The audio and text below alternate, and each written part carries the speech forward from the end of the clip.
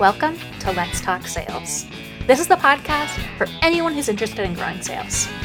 Today's episode of Let's Talk Sales is brought to you by our ebook, Driving Innovation: How to Foster a Culture of Innovation Within Your Team. Make sure to download a copy today. You can find it in the notes for today's show at criteriaforsuccess.com/pod319. This is Elizabeth Frederick, and I think you will really enjoy hearing from today's guest. If you have listened to any other podcasts over the last few years, you have probably heard ads for his company. I actually heard one just yesterday on an NPR show. He is the president and CEO of Saatva, the smarter luxury sleep brand, which is the largest privately held luxury mattress company selling direct to consumers. Prior to Saatva, he spent his entire career in the home furnishing industry, so he really understands this space. Welcome to the show, Ron Rudson. Thank you, Elizabeth. Pleasure to be here with you. I'm just so glad you could join me. I just shared very top level highlights, but I'd love it if you could kind of introduce yourself to our listeners, maybe tell your story a bit. Sure.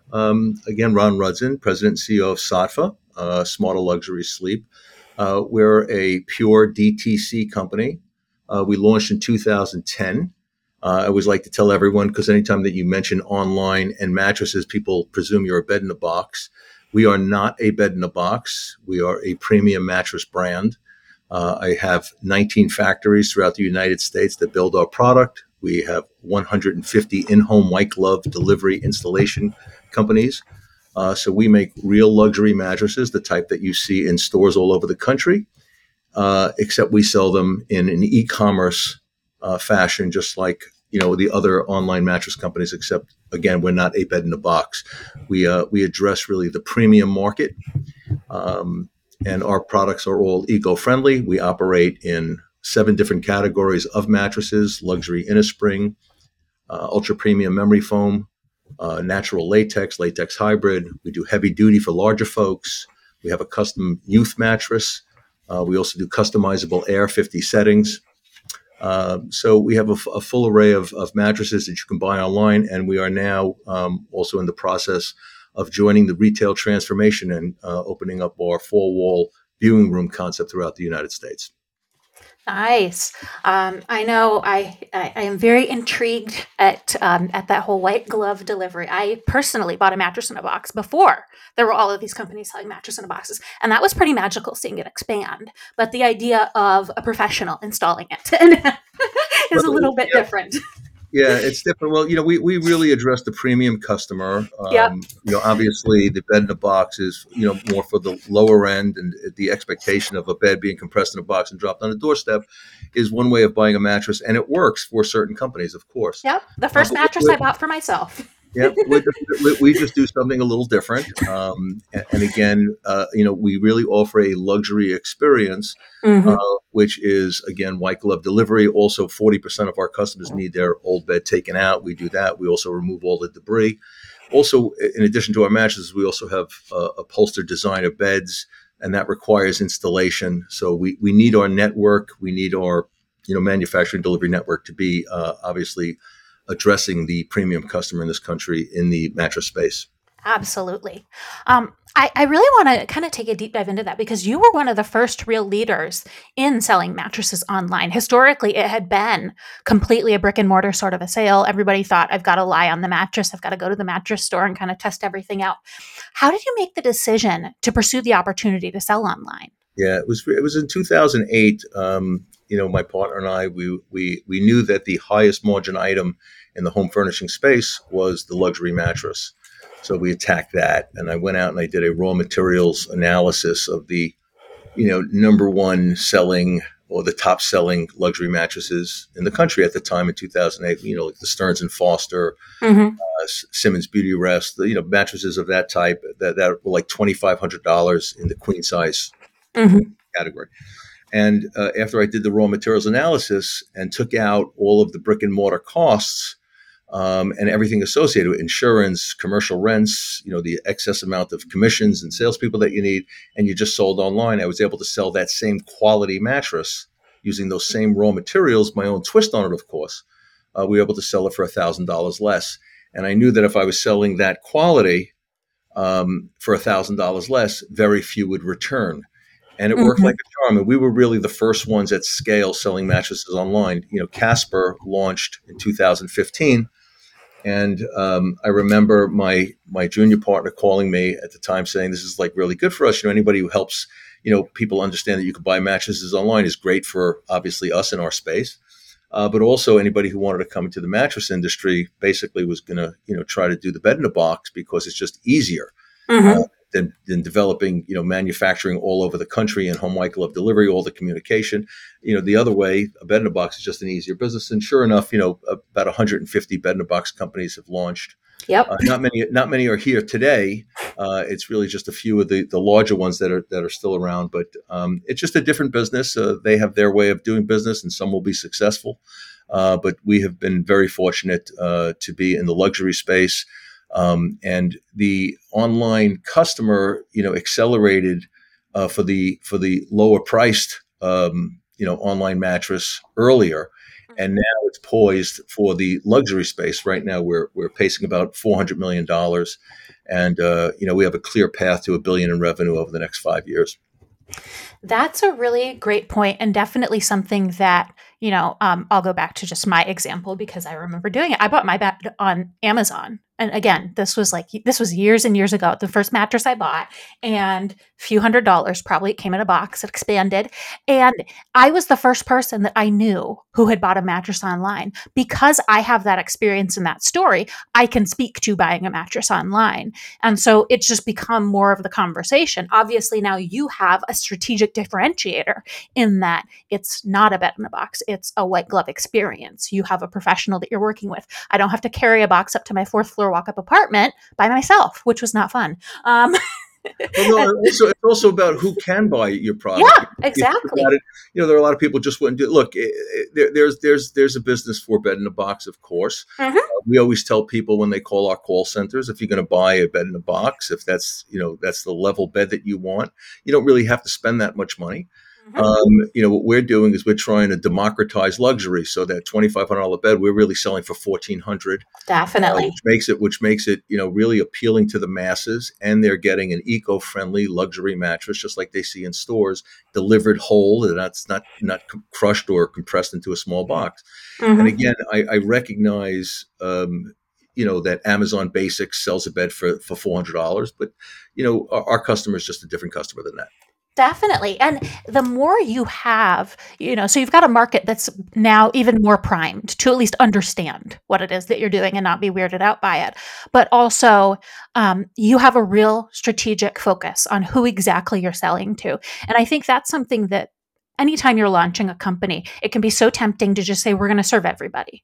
We're going to have a product for everyone. We're going to have the cheapest possible bed and the most expensive possible bed. And we're going to have all these different methods. But the fact that you've just honed in on this is the experience we're providing to our customers gives you that brand strength that people know what it is that you do. And that's a really valuable thing. Absolutely. Also, I didn't want to play a numbers game. Usually with cheaper mattresses, it's just a numbers game. You sell X amount are going to be returned. We still maintain, the lowest return rate in our space, and we're just so happy that we went into this segment of the space. Again, it's not like there aren't companies doing well at the lower end, but for us, I wanted to build an elevated brand. I wanted to keep it purely direct to consumer, which means that I didn't want to go wholesale. Mhm. Our product can only be bought through our web experience, call centers, and our viewing rooms. And that's how I think today you build an elevated brand. Definitely, and just that consistency that people will recognize over time. Again, when I was first introduced to you, I was like, I know that company, and I know it's a luxury mattress, so it's stuck in my mind. Elizabeth, what's also happening today, which is interesting, is that, and not just the Satva company, we've done our share, and in a large part, in a sense, many companies, including ours, have been really giving great information online about Hmm. how sleep is tied to health and wellness. Hmm. You weren't finding that, 10, 15 years ago. Today, there's just great information on how, that sleep is an activity, how important it is. And I launched this company. I wanted to be eco-friendly. We have a very strong green initiative. The fabrics on my beds are all antimicrobial organic cotton. We use bio-based foams. We use recycled steel rod. We use Fizzle for our flame retardant rather than having, harmful chemicals sprayed on.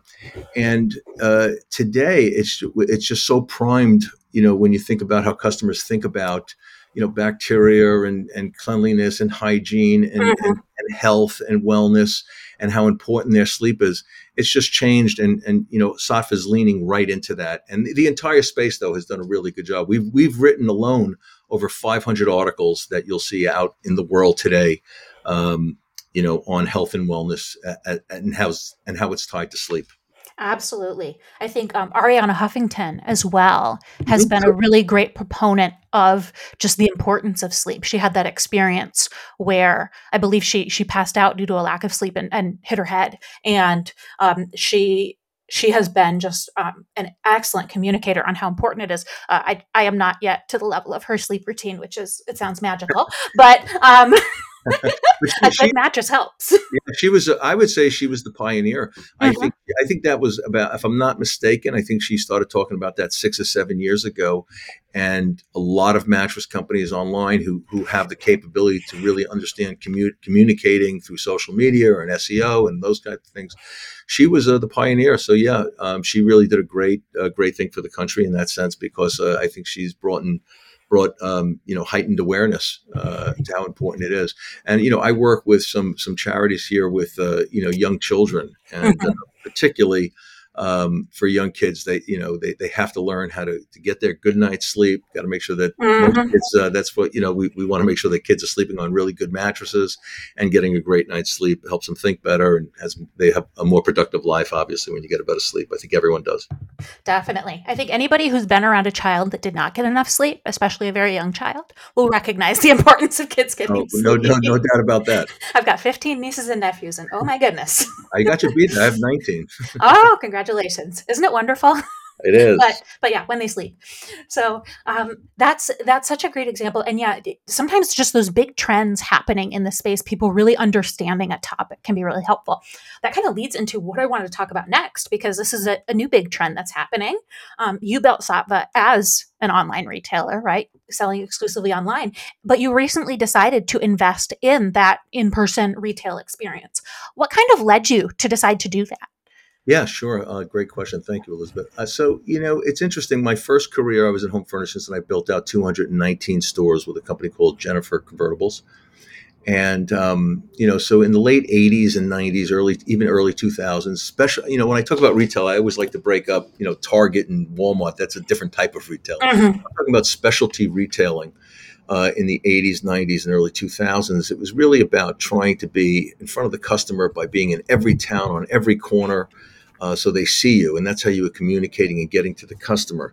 And what happened is all these companies, whether it be a clothing company, whether it be a J. Crew or whomever else has restructured their real estate, you get, it becomes a very, very hungry bear that you have to Mhm. feed every 30 days when those rents are due. Mhm. But today, what we realized is that, I started in 2010, and we were the first ones to really sell luxury mattresses at scale online. And you realize that nobody was buying mattresses online in 2010. And today, we have it up over 20% of people buy just with a home trial.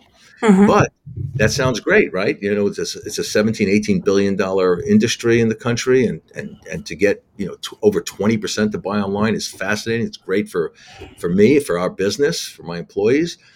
But at the end of the day, it still leaves 70, 80% of people Mhm. still like to go out and feel and touch, and they just want that experience. So, being that I have retail experience and digital experience now for 10 years, I always tell everyone, what's the difference in a CEO to make a good CEO as compared to a bad CEO or an average CEO? And most CEOs have the same information on numbers and their products and so forth, but the real difference is vision.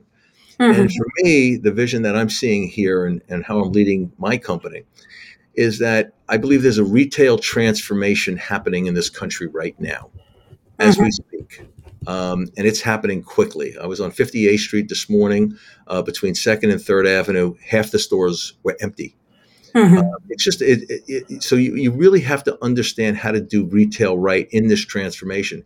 And when you're a digital first company like Saatva.com, we are a digital first company. We're an e-commerce company that is creating a full wall experience.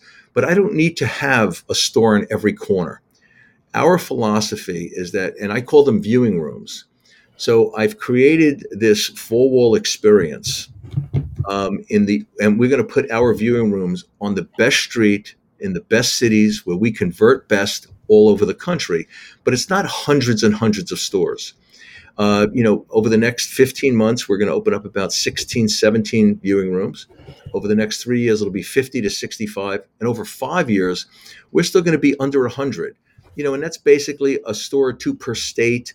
Or, obviously California will have a few more. In New York, the biggest states will have a few more. But the idea is that when you have e-commerce capabilities, you're really able, and if you give the consumer a great experience when they search you, and for today, when people go online, 80% of consumers that go online today will see Saatva. So Hmm. we have great performance capabilities. We understand the online. I've been doing it for 10 years. My team is extraordinary. And we're able to drive consumers now. They'll come see you if you tell your story properly and your brand is speaking to the consumer the right way. The consumer, if they can't pull the trigger on a home trial, they'll come see you. And today Hmm. we're finding they'll drive 30, 40 miles to come see you. That makes a four wall operation in combination with e-commerce very, very efficient. So we opened up our first viewing room on 57th Street, between 57th and 58th on 3rd Avenue in Manhattan. To call it successful is an understatement. It's wildly successful. In 3,300 square feet, we write over $7 million on our own equipment there, on our own iPads and our own workstations. And as the CEO of the company, I didn't really care if the consumer came in and bought on our equipment or not. All I was worried about was what I call, what we call the DMA, right? The designated marketing area around the viewing room.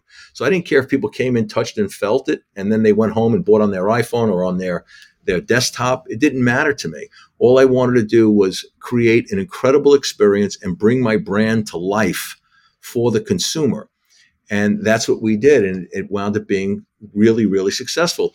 So I try to create an environment that brought the brand to life and exceeded the customer's expectation. And I think any company today that is omni-channel, trying to do trying to sell in a couple of different channels. For me, it's as long as I control every touch point. So we sell through our own viewing rooms and our own web. All of the people that talk about our mattress were trained by us. I don't want someone selling my mattress and then selling a camera, 10 minutes later. That's not an elevated experience. So by having a light retail footprint, but having a dominant presence online and always keeping the retail footprint small in proportion to the e-commerce business, it will work. And that's why I'm excited. We just signed leases in Los Angeles. We'll be on Melrose, right across from the Design Center. We're on Post Street in San Francisco. We're opening up on 14th Street in Washington, D.C., Newbury Street in Boston. We're opening up in Lincoln Park in Chicago. And we have boots on the ground now in Austin, Denver, Miami, Palm Beach, Buckhead in Atlanta. So we're so excited to get these open because I love bringing the Saatva experience and bringing it to life for the consumer.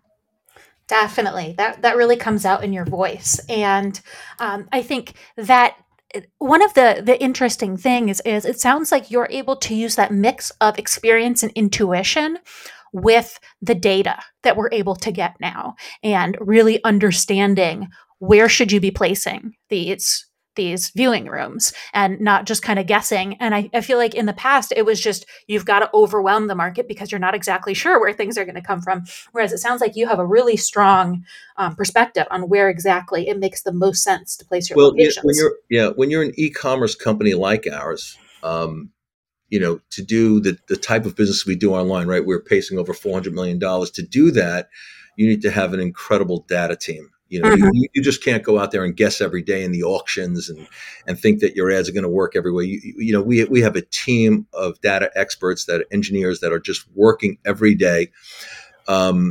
you know, telling us where to go. For most of the locations, I think I can tell you with almost mathematical certainty, and not being arrogant. It's just data where we convert best and what we will do in revenue and what we'll do to our marketing efficiency in these specific towns that we go to. For us, it's when you do the retail footprint. I think today I also view it as probably the most efficient way to do brand awareness work for your company. Mm. Most companies, if they're new and they're startups and they get to a certain level, they get over the mountain where they can kind of have like a data team and they have enough money coming in to have a big engineering team. That's all wonderful, and we have that. But at the end of the day, you know, what is it that really gets a company over the top? So you have to do a lot of brand work. So some companies will go out and they'll blow, $100 million, $200 million just putting it out there. And if you're purely online and only 20% of people in your space buy online, and you're trying to do out of market advertising where, if you put money into a billboard and 98% of the people that drive by the billboard on that day don't need your product, it's very costly. So, and then of that 2%, they go online, they can only buy online. That again makes it even that much more costly. So for us, when we open up our viewing rooms in each market, it allows us to go out and be efficient with brand marketing. And we actually view the viewing room as a marketing expense. In a sense, to us, it's a three-dimensional billboard that produces cash. And I think today, in today's retail transformation, in the digital revolution, this is the smartest way to build a brand and build brand awareness. Again, anyone, you can want to go out and raise money and give up equity of your company and throw, hundreds of millions of dollars at the wall, see what sticks. That's fine. Or hope that you get a viral video that works. Those are all wonderful, approaches for some people. For us, we are so methodical in how we're doing this and how we're growing the business. And we've always been ROI focused. We make money. We have double-digit EBITDA. And I think this is the smartest approach in the retail transformation that we're living in today. That really taking that modern, again, approach with data to what is historically, I would say, a pretty traditional sort of a market. You first started that when you launched Saatva and had that strategy of bringing luxury mattresses to the online space, but now really rethinking retail. Yeah, Elizabeth, in other interviews that I've done, people will ask the question, what keeps you up, or what would you have done differently? And obviously, we've been very blessed, and we have a very strong business that has an incredibly bright future. But if I had to make one change over the last 10 years, is I really put a big data team together about 3 or 4 years ago. If I had to do in retrospect, I would have invested so heavily in my data team 7 or 8 years ago. And I would have spent that money then, and we'd probably be $100 million ahead of where we're at today. But companies today, you have to have strong data, and the programs that are out there, whether it be through Google or Facebook, what's available to us today as compared to just 20 years ago is remarkable. And any regular retailer that's out there that's doing regular retail and waiting for customers to walk by that aren't qualified, that's a tough road to go down. You better be an optimist. Yeah, I mean, you have to have something driving your consumer to your four-wall operation, where they come in and they're excited to get to your four-wall operation. And then once they get there, you have to exceed that customer's expectation, give them great service, give them a great environment. Obviously, your products have to work. They have to show up. And that's how you have an over 70% closing rate. Absolutely. You've just shared one of them that just focus on data. But do you have any other key best practices that you've learned as you've been in this leadership role, growing your business, either through the online experience or as you're shifting to this hybrid model? Yeah, for me, one of the leadership today, first of all, one of the, in today's world, there are a few things that are so different than just 20 years ago. And I find it remarkable. One of the reasons why I went into the business was in 2007, 2008, when I started to really study the space, I realized that the industry, the mattress industry, had really developed a horrible reputation for itself. You had brands would blame the retailer would blame the brand if there was a customer problem, and the customer then stuck in the middle. Yeah. Customers couldn't comparison shop. If you go to Bloomingdale's on 59th Street, and at the time, let's say a Sleepy's on 58th Street, they would have the same brand. It would seem like the same mattress, but a stitching would be different or the welting would be different. And they were doing that just so you couldn't, comparison shop. And Sattva means purity and truth in Sanskrit. That's where the name comes from. And I wanted to bring truth and purity to the space. So we have all of our specs on our website. We wanted people to buy from us through objective measures of comparison. Just make the comparison and then make your choice, because I believe you could save $1,000. The risk of it going back is very small, and you'll save $1,000. And I just believe that today people can press one button and they can send a bad review wherever they want to send it. Because today we have to behave right, and it's a good thing. Mm-hmm. It's not a bad thing. And our employees today, they want to know that you're doing good things in the world. Mm-hmm. They want to be part of a company that does exciting work in the areas where they do business. So that's why we do work with Haka. One of my offices is in Austin, one's in New York. So I do work with Haka in Austin, and in New York we work with Pencil.org, which helps New York City school children. And we connect them to business where they normally wouldn't be able to. So it's today understanding the modern world, and not fighting it. When you see parents getting mad at kids who are on their phone all day, I look at that. I would also get mad too. I'm not denying that, but I also look at it and say, well, I don't know if I could stop that. It's kind of like standing in front of a wave and trying to stop it. This is the new world you're living in. As Bob Dylan said, the times they are changing. Get out of the old one if you can't lend your hand. And the bottom line is, I look at those things and I say, how can I make money at that, right? This is the way the world is going. So you got to be really open-minded. Surround yourself with what I call cross-generational management. You need some gray hair and you need some young folks. You need gender differences. You need race differences, all in your company, giving their opinions, giving their perspectives. And you have to be mindful of it. And don't be lazy. Make it happen. Get them all in a room, build consensus, and you as the leader make the decision. But that's what I would recommend today. That's a really powerful recommendation. I think so often people think about some of the things that you were just discussing as negatives, like you said, the idea of diversity. They're like, oh, I've got to check the box, otherwise I'm going to get in trouble. And they don't recognize that when you have people of all these different backgrounds, they're each going to bring their valuable perspective, and you're going to learn. If you don't have any younger employees and you don't understand how younger people think, you're going to be selling to people you understand. And, lots of young people grow up every year. They get younger all the time. Elizabeth, in all honesty, I have a lot of young folks that I know, they're trying to understand how to get a startup going, how to get into business. I would never invest in a company that has an all young management, and I would never invest in a company that has an all old management. I would only invest in cross generational, because you do need some experienced folks who've been to the wars, who have, whether it be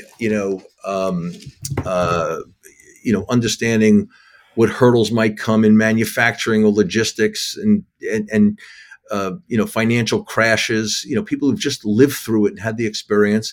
And then you need the young, fresh minds also who really know how to communicate in the world today in a way that a certain generation doesn't. Mm-hmm. And putting that all in the room and then making it diversified with gender and race is just all the better. And when you put it all into a room, it's explosive and it's wonderful. And you should chase it. You should want it. And those are the companies that will do best today. Definitely. My office in Austin, I love saying this. I love telling people this. My Austin office, we speak 26 languages. Oh, wow. That's awesome. And I just love that. I think that's, by the way, I speak one. Me too. I can speak restaurant Spanish. Barely. I tell everyone I speak Queens. That's where I came from. I have to say, just really bluntly, I love that you clearly are passionate about this, but you get it from a business perspective. You're not just saying, I have these lofty ideas that we should do this because it makes the world a better place. I'm not saying that you don't agree with that, but you're saying, no, this actually helps you be a better company. And I think that's something a lot of people could stand to realize, is that you don't have to be in this to change the world, but you're going to have a better, stronger company if you embrace these ideas. Yeah, I'll tell you, Elizabeth, what's funny with that is, I don't want to go off too much here, so you can shut me up quickly here, but my father really raised me to never boast, right? Just if you Mhm. hit a good ball in baseball, don't talk about it. People saw it. You don't have to say anything. If you're good, they'll know you're good. And for years, my partners and I, we would do really nice charitable work, but we would never say anything because we always felt like, why are we saying anything? It's, we're going to do what we do. And, by saying it, it's kind of like, hey, look at us. But today, and again, we have 300 employees. They want to know what we're doing. Mhm. They want to be part of it. So on our town halls, I always do updates on all the work that we're doing, and I kind of feel like, hey, look at us, we're doing this. But at the end of the day, they want not only do they want to know that we're doing it, they want to be involved, which Mhm. is wonderful. During COVID, one of the silver linings of this horrible last year and a half is that we've been able to develop a mentoring program that we were trying to develop live that we couldn't get going for like 2 years because of logistics, trying to get 9 kids to go to Austin to sit with my web team or my creative team. Now I'm doing it online, and we're getting 150 kids online to sit there with my creative team or my digital product team, and they're learning and they're engaging. And it's so easy. I just set up a time, and whoever can come to the call within 7 or 10 days, you can get 75 kids on a call, and they log in. So we've learned to communicate differently, and I love that about business today. And I also love the speed of which we're going at today. People, and that's something I don't know if you want to get into that, but that's another thing about business today. It's moving at a speed that will be written about. I don't think we're in the middle of it now, but in time it will be written about. You'll see a few articles that we're meeting and coming to decisions so much faster than we ever have Mm. because of the Zoom Hangout era that we're now in. Absolutely. So I'll come back to that, but just that point that you were making on how employees want to be a part of something. That's an incredibly powerful thing. You think of the desire that so many people have to join the Peace Corps or to work for an NGO or to be involved in their community or to be involved in a church or synagogue. People have a desire to be a part of something good. And sometimes there's a company that all they do is something good. And then it can be really exciting to work there because you feel like you're part of that mission. But not every company can do that, right? Somebody has to make and sell mattresses. It's important. And so to have people, to first of all treat them right when they're at work and provide a good working experience, but then to also say, hey, we're going to use the profits of what we're making. We're going to give back to the world, and we're going to give you an opportunity to participate. That's a great way to just engage your employees and really have them feel like that they want to take advantage of opportunities like that, and you're creating the space for them to do that. So it's a really important thing. You've seen some companies do it for a long time, but I think there's a lot of organizations, even if it's a short-term thing, like a Habitat for Humanity project. I did one of those with a group of people, and you bond together when you're doing something as a group like that. It's a really powerful thing. I could not agree with you more. And it's okay. I'm very honest when I talk. I said, look, we have to be, one thing feeds the other, right? Mhm. We have to be, look, in America, the world's coming at you every morning. As soon as you wake up, whether you turn on your computer or turn on a radio, whatever it is, there's ads coming at you. Buy this, wear this. You're supposed to look this way. You're supposed to wear these kind of clothes. You're supposed to drive this kind of car. And unless you wake up, and you got to be aggressive and fight back, and that this is the world we live in. So, I'm very, very clear that we are an aggressive business that's out here looking to sell great products, give great experience, to earn money, to pay our shareholders and pay our employees and grow our business, all those things. And look, we also do this, and with our goodness and all the good that has come to us, we're going to go and share, and we want you to be part of it. And our employees absolutely love it. I agree with you completely, Elizabeth. Yeah, and that's a great point in that it can also help you provide that, you know what, if our department does better, if we're able to figure out how to cut costs, obviously again, it's not all going to charity, you're not a not for profit, but Right. you are providing more room and more opportunity for things like that. And that's a really great message to be able to provide. Um, I do now want to go back to, I know you are all about kind of paying attention to trends and what's happening. And one thing that you just mentioned in terms of just the speed of how business is happening now, I definitely agree. I'm seeing the same thing. Are there any other big trends like that you're noticing that you feel like people should keep an eye out for?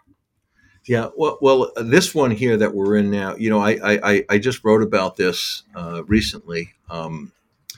I remember the first time. I don't remember the exact conversation, but I remember the feeling of the first time I was on a car phone, like when I actually was Mm-hmm. driving home from the office, and I made a call for like the first time, and I did business, and it might have been I was driving from Long Island to Connecticut, and it was I realized, I said, oh my goodness, I just saved 40 minutes of my day tomorrow. Mm-hmm. So when you now fast forward that to today, so the way I like to tell everyone this is, about 3 or 4 weeks ago, I had a really slow Wednesday on my calendar. So I called the person that helps me run my office, and I said, "Listen, I have a slow Wednesday. Can we get a couple of calls? Can you get me, Laura and Sean in sales? I want to talk about the sales team. Get me this one in engineering. Get me this one in digital product." And I wound up doing like 3 or 4 updates on that Wednesday, and we were able to coordinate it. And one call had 6 people on it. One call might have had 3 people on it. One call might have had 9 people on it, and I was able to get them all in a room. If it was 2 years ago, for me to get them live in a room to have a conversation or coordinate a phone call, even, it would just take forever. So, what's happening now, and people aren't realizing, you companies, certainly, companies like ours, we're so into today and how we communicate. We're coming to decisions quickly because we're meeting more often. And we just recently went remote optional for good, other than our retail operation, which requires people to be there, and other than some training. We made the decision. I made the clear decision that I want to remain remote optional. I will talk people into trying to come to our offices and use them if they Mm-hmm. want to get out of the house one day a week, one day every 2 weeks. If they want to have lunch sessions or meeting sessions, some of them will be required to come in for meetings, for sessions. Um, you know, we, Mm-hmm. we, we might need that. But today, um, we are so productive in the way we're working remotely, and we're working so fast. And yes, you might see, a dog jump onto the screen when you're on a Zoom call, or you might see a kid jump through. I don't care, because I'm not going to win that battle. The way you win is knowing that you either trust an employee and their work is measurable, or it's not. So for Mm-hmm. me, if I trust the employee and their work is measurable and we're being productive, I know that even though they might parlay, an afternoon and for watching their kid and saving some money. Also, today, you got people jumping back on their computers at 9 o'clock at night, Mm-hmm. or they jump on 6:30 in the morning. So it's just a different 8 hours. It's just not a straight 8 hours. And they love having the extra money, because obviously when you go to an office, you pick up the $6 worth of coffee and nonsense at Starbucks. Then you spend $13 at the deli at lunch. Mm-hmm. At home, you buy, a half a pound of meat and a loaf of bread. It lasts you 3 days. And people love having the extra money. They love pressing the button at 4:45, 5 o'clock, and being in their kitchen or being home with whomever, or walking their dog or spending more time. It's all okay as long as the work is measurable, production's up, and it's just the work schedule is different than it was just 2 years ago. I personally love it. Over the last 18 months, we hired about 125 people in 18 states. I love it. And I, what's interesting too is if you think about it, we're now seeing that this can work, and so many leaders like you are recognizing that. And I feel like the fight in the last maybe 5 years has been employees saying, "Please let me work remote. Please let me work remote," and organizations saying, "We're not set up for that. We don't trust you," and all these other things. And this was kind of the tipping point. It forced organizations to have to do it. They were like, "Oh, it actually does work." And figuring out and having just that clarity of, you know what, training will be in person. You know what, when you're having this kind of an event, we strongly recommend it's in person. But like you said, you had people who were half paying attention when they were at work because they were thinking of the stuff going on at home that they weren't able to stay on top of. And so if it's easier for somebody to have that 20 minutes that they're going to take dealing with a childcare issue or whatever it might be, and then be able to get right back to focus, they're going to be much more focused than if they're sitting at home trying to coordinate with a babysitter and family members and all these other people trying to make something happen. So just even presence of mind is definitely improved with Yeah, that well, flexibility. really, when you think about it, right? You have the retail Walmarts and Target employees and CVS and Dwayne Reeds, and then you have firemen and police officers, and you have and teachers, whatever. There are functions that obviously have to go in person, restaurants and things, the haircutters. I get all that, but there's another type of work that's measurable that really, where does it matter if they're sitting in a cubicle or an office or they're sitting home? And the word you reiterated, trust, is really what it's all about. Does the Mhm. employee trust does the employer and trust the employee? I do, because I feel my work is measurable. And I know and I've interviewed and I've spoken to enough of my friends and people that I know, as I was trying to make the decision to be remote optional. And I've asked 35-year-old moms, I've asked 41-year-old dads, I've asked single folks, what is it that you're looking for? Pet owners that I know. And my conclusion is remote optional is the best choice if your functions allow for that. And when you hear Jamie Dimon from JB Morgan Chase, who I have the utmost respect for, I think he's one of the most brilliant people on planet Earth. But he's saying that people have to get back to work, and they will. I don't know how those buildings ever get filled in Midtown Manhattan to 8 hours a day, 5 days a week. I just personally don't see it. They own the paper on those buildings, so I'm sure they want people to come back and make the value of those buildings what they were.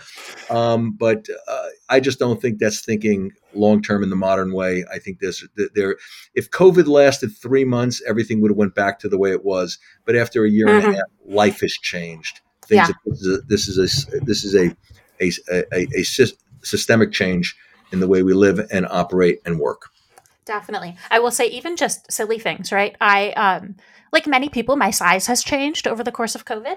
And I had an in-person event recently and I was just like, my work clothes don't fit me because all I have to wear is work tops because that's all you see on Zoom. So even just silly things, I'm Right. not spending nearly as much money on dry cleaning as I was when I was out and about all the time and all these dry clean only clothes. And so it's a different world that we're in, and people have gotten used to certain things. And I think you'll see some organizations that try to force everybody to come back, and they're going to see a lot of turnover because their employees know they can go to other places that'll allow them to work from home. So that's also a big thing.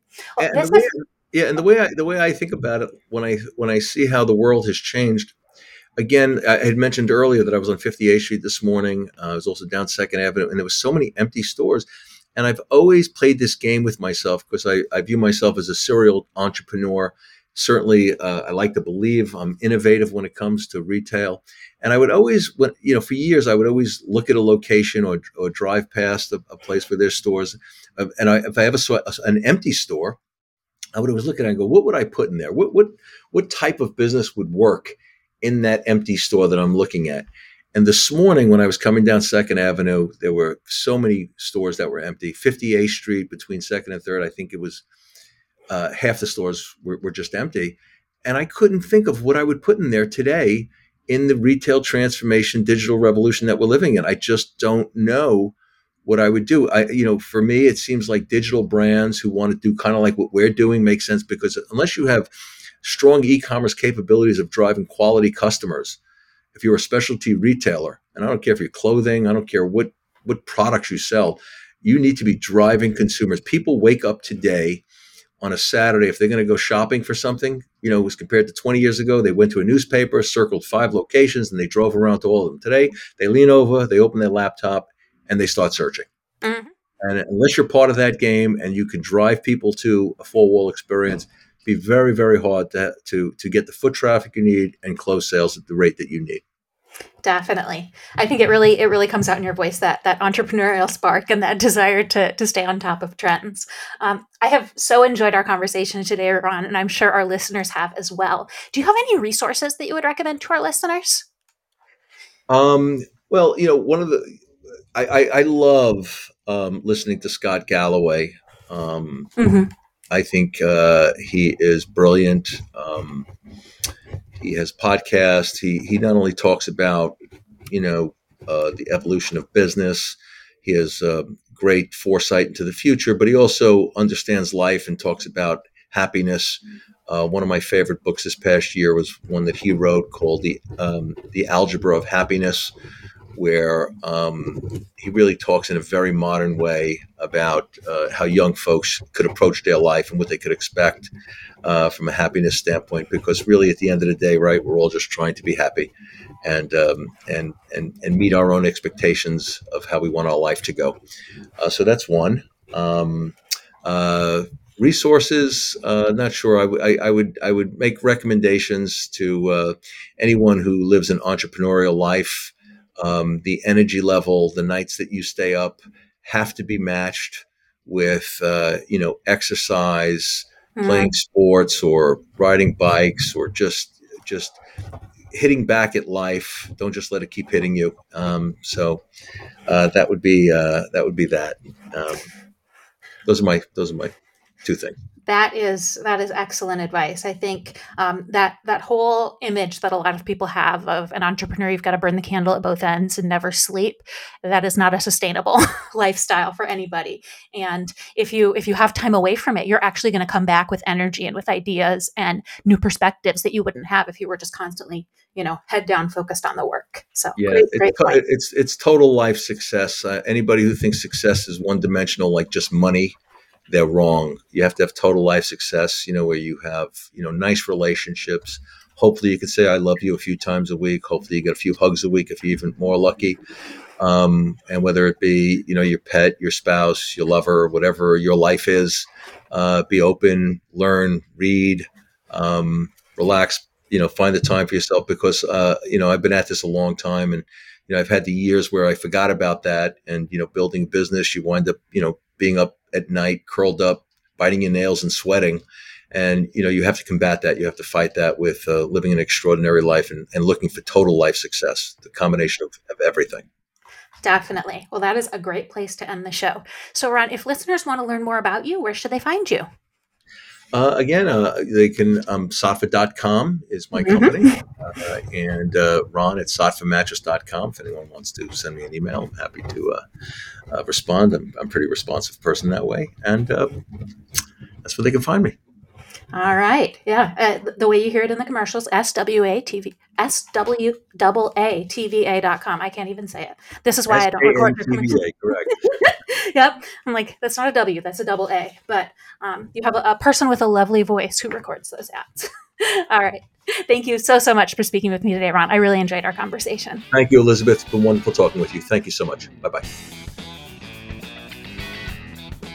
Thanks for listening to today's show. You just heard a conversation with Elizabeth Frederick and Ron Rudson, the CEO and president of the Saatva Company. You can find the notes and resources for today's show at criteriaforsuccess.com/pod319. As a reminder, if you subscribe to the show, you'll get every new episode as soon as it's posted. You can subscribe for free wherever you're listening right now. If you enjoyed today's show, please recommend us to a friend to help more people discover it. Also, we love feedback. You can leave us ratings and reviews in Apple Podcasts or email us with questions, comments, feedback, and guest suggestions at podcast@criteriaforsuccess.com. Make sure to follow us on Twitter at CFS Playbook, and don't forget to check out the blog at criteriaforsuccess.com/insights. Let's Talk Sales is a production of Criteria for Success. Happy selling!